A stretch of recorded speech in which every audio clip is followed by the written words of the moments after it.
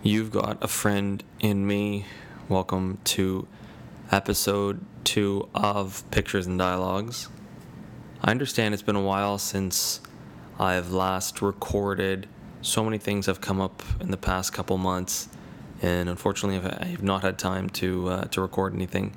So here I am again, returning with episode 2. I promise to make now weekly episodes. So every Sunday I'm going to be releasing a new episode of Pictures and Dialogues, and I think I'm going to do one episode every Sunday until the last week of August, and I'll consider that my first season of Pictures and Dialogues. So I hope you enjoyed the first episode. It was lengthy. That was some of the regular feedback and constant feedback that I was receiving. The length of the episode was probably a bit too long, but I promise that it won't be that long for the subsequent episodes. So please continue to listen, and I will continue to provide better quality podcast episodes, and as a few months to think about format. And I think I'm just going to continue as it is, so unedited, and of course just talking at length, but I will promise to not speak for 1 hour. So I've seen quite a few films ever since I recorded the last podcast, but I've also been committing to watching series of films, even if I've already seen them before. So for example, I watched John Wick 1, 2, and 3, and I recently saw Toy Story 4, and of course I've seen Toy Story 1, 2, and 3, and just for fun I decided to watch Jurassic Park 1, 2, and 3, not to be confused with Jurassic World. So Jurassic Park, the first one, of course, the classic that had come out in the mid-90s, and it was directed by Steven Spielberg. That is an incredible film. And the second one is not as good, but it is still quite entertaining, and it gets a little ridiculous towards the end of the second half of the film. And then there's the third one, Jurassic Park 3, which is just pretty much close to awful. It does not flow well at all. I remember watching that as a kid, and I loved it, of course, because of some of the dinosaurs in there are absolutely phenomenal. But overall, the narrative is very weak, the direction is very weak, and the performances are just as weak as well. A bit of a surprise. It was sort of the return of Keanu Reeves into the action genre, and it was extremely unexpected. And the final result was an awesome sort of, I would say, B movie update of the action genre. And this one was, in fact, all 3 films were directed by Chad Stahelski. And if I understand correctly, I think Chad Stahelski was Keanu Reeves' stunt double in the Matrix films. So, of course, this idea has been brewing since the time of the Matrix trilogy. So it's kind of nice to see now the stunt coordinator and the stunt double for Keanu Reeves to be directing Keanu Reeves as John Wick. So in the first film of John Wick, of course, there's the narrative of the return of the assassin who has tucked away his life and he's moved on, but unfortunately, due to an event that happens in his life, he's sort of compelled to return to his life that he had given up. And I think what sort of sets the film apart from the normal type of action film and normal sort of classic narrative of an assassin returning from the dead is that the film sort of circles the key plot point, which is the dog. I don't even think the dog has a name, but essentially this dog drives John Wick to return to his role of being the assassin, and quite a lethal assassin, He's sort of unstoppable and unbeatable, and he sort of has this ghost-like spirit because every time his name is mentioned, a character on the screen will sort of turn around and say, "Wow, you have just mentioned John Wick," and it sort of brings the entire film to a pause, and they look at each other like this guy is going to mess them up. So essentially, with John Wick 1, it is a retribution film, and it centers around John Wick trying to get back at the Russian mobsters who ended up killing his dog.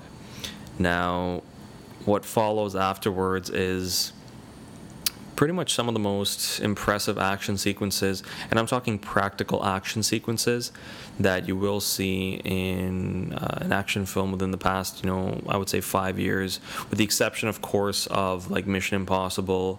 With John Wick, though, it's a one-man show. It's choreographed brilliantly. Of course, of note, the club sequence in the first John Wick film is fantastic, and I don't know how many times I've seen that over and over, but it is something that deserves repeated views of just how well it has been choreographed. It is a little violent, but it's not gory, and there's a difference between the two of those. So towards the end of the film, ultimately he gets his revenge, but what happens after that is that it exposes him to to his fellow former colleagues that are part of this massive entire underground network of assassins, and it's sort of a global network of assassins, and this is now what gives birth to John Wick 2. In John Wick 2, we find John now on the run from these former colleagues, I would say, that want to take him out. And the reason for taking him out is because he has sort of become a rogue agent, and his his main, I would say, enemy in the film is, for those of you who know, the rapper Common. And some of the actual stunt choreography and fight sequences between those two is also very well done. I think what inspired part of the club sequence in the second film is, of course, some of the amazing feedback and reception they must have received after the first film. So they try to sort of mimic that again in the second film. It's not as natural, and it doesn't feel as organic. In fact, it just feels as though they were trying to mimic each scene and copy it scene by scene. Although the soundtrack, definitely not going to pronounce his name right, but it's by La Castlevania, and he's a Euro house music producer / DJ that ends up providing some of the amazing background score. And that's what made the first John Wick so unique, especially in some of the action sequences, is that the action sequences are done with a soundtrack that is so strong. And I'm talking, it has this electro house, also dubstep feel to it, and it just is so badass and unique, and I have not seen that in very many other films. So essentially at the end of John Wick, what we find now is John is on the run now from this global network of assassins that he now has I think close to 13, I could be wrong about this, close to a $13 million hit on his head, and that then gives birth to the third film, which what I would say is a direct continuation. And in fact, the filmmaker has even stated that the third film happens immediately after the final few events of John Wick 2. Now, John Wick 3 was quite impressive. They really spent a lot more time in pacing out the film much better. John looks more damaged. He looks more fragile and vulnerable, whereas in the second one he came across as invincible, which was not quite believable, and it didn't help connect the audience with his character. Whereas in the third one now, for example, even just the opening sequence, when he has to essentially kill someone in a library with a library book, he does it quite effectively, and it really had its impact on the audience because everyone in the theater was sort of, had that oh snap moment. And what happened after that is another knife sequence, which is very, very well done. And it is extremely intense, and it's gripping. It's probably the most memorable scene, in my opinion, in that film. And another action sequence that happens afterwards in John Wick 3 is one, I believe this is in Morocco, and it has a cameo appearance of Halle Berry, which I really don't understand, to be honest with you, why they had brought Halle Berry into this. It is nice because we haven't seen her on film on the big screen in a while, and I know maybe perhaps there was some sort of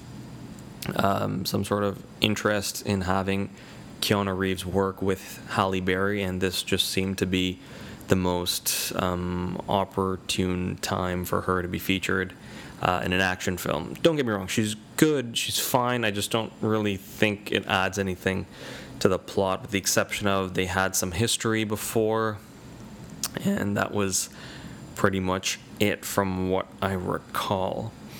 So, the John Wick 3 Parabellum, it is great. It has fantastic action sequences in New York City and also in Morocco. And of course, I think one of the best parts about John Wick 2 and 3 is that they brought back Lawrence Fishburne, and that's, for those of you who are Matrix fans, I mean, what else could you possibly ask for other than having Lawrence Fishburne and Keanu Reeves together in a movie? Because in the Matrix trilogy, of course, Lawrence Fishburne plays Morpheus, who is Neo's, Keanu Reeves' character, his mentor. And so seeing that together was very nice, and I have a feeling that the director had also spoken perhaps with Keanu and thought about bringing in Lawrence Fishburne just to sort of bring back that feel of the action movies of the late 90s and early 2000s. So I think that's where John Wick is such a unique film and such a unique action film, because it does have these elements of different older action movies, like I said, in the late 90s and early 2000s, that it's brought back now into 2014, 15, 16, 17, and 18, just because the three films got released over the past 3-4 years. It's also a refreshing film because it is now made in 2019, and the second one when that came out, and also the first one when that had come out. So it has those unique features that, in my opinion, makes it a very strong action film and also a strong series. I think what they have done with the film series is also quite brilliant, and of course Keanu Reeves is John Wick. I cannot picture anyone other than Keanu Reeves playing John Wick. He is, in my opinion, John Wick. The one thing that really got irritating in the third film was the amount of times that they were actually repeating his name, John Wick, John Wick, John Wick. I sort of left the theater wondering if they had used it enough times. One other thing of note in the third film is the final sequence. This was much better done. This was far better done, actually, compared to the second film. There was also an action sequence that it was done in the dark. It was not quite clear. The lighting was slightly, I would say, stale. There was no real indication to the audience as to what John Wick was pointing at, shooting at. There was no tension. He was just shooting for the sake of shooting. So I found that to be slightly less interesting compared to the first one, where it was sort of completely John Wick in this sort of carnage mode, and we have no idea what he's going to be doing next. So in the third film, essentially what happens, for those of you who are fans of, now I'm going to bring in another film reference here, the Raid series. In the second Raid film, You're gonna have to forgive me because I don't know this actor's name, but he fights the main character of The Raid in a almost, I would say, 15-minute action sequence, and it's phenomenal. So he is a martial artist. He's also an actor. He's from Indonesia, and I'm sure he's, acted in many other films in Indonesian cinema. But the brilliant filmmaker brought him over to do a fight sequence with Keanu Reeves, and it's just great. It was really well done. The lighting is brilliant because it's in this bright white, 360 glass covered building, so you can see everything. It's very well done, and it's very impressive. So I was overall quite happy with how John Wick 3 had ended. In fact, it picked up some of its energy that it lost from the second film. So I would definitely recommend it. And I also suspect, for those of you who have seen it, that there will be a John Wick 4 that we will be looking forward to in the next, I would say, 2 or 3 years. So we're at 16 minutes now, and I promised that I would be far more brief than my last episode. And so I'm going to be ending it here. This is the second episode. I'm going to be releasing a third episode next Sunday, and I'm also going to be reviewing another film series. Thank you for listening, and have a wonderful week. Again, this is Pictures and Dialogues with Tejeshwar Sharma.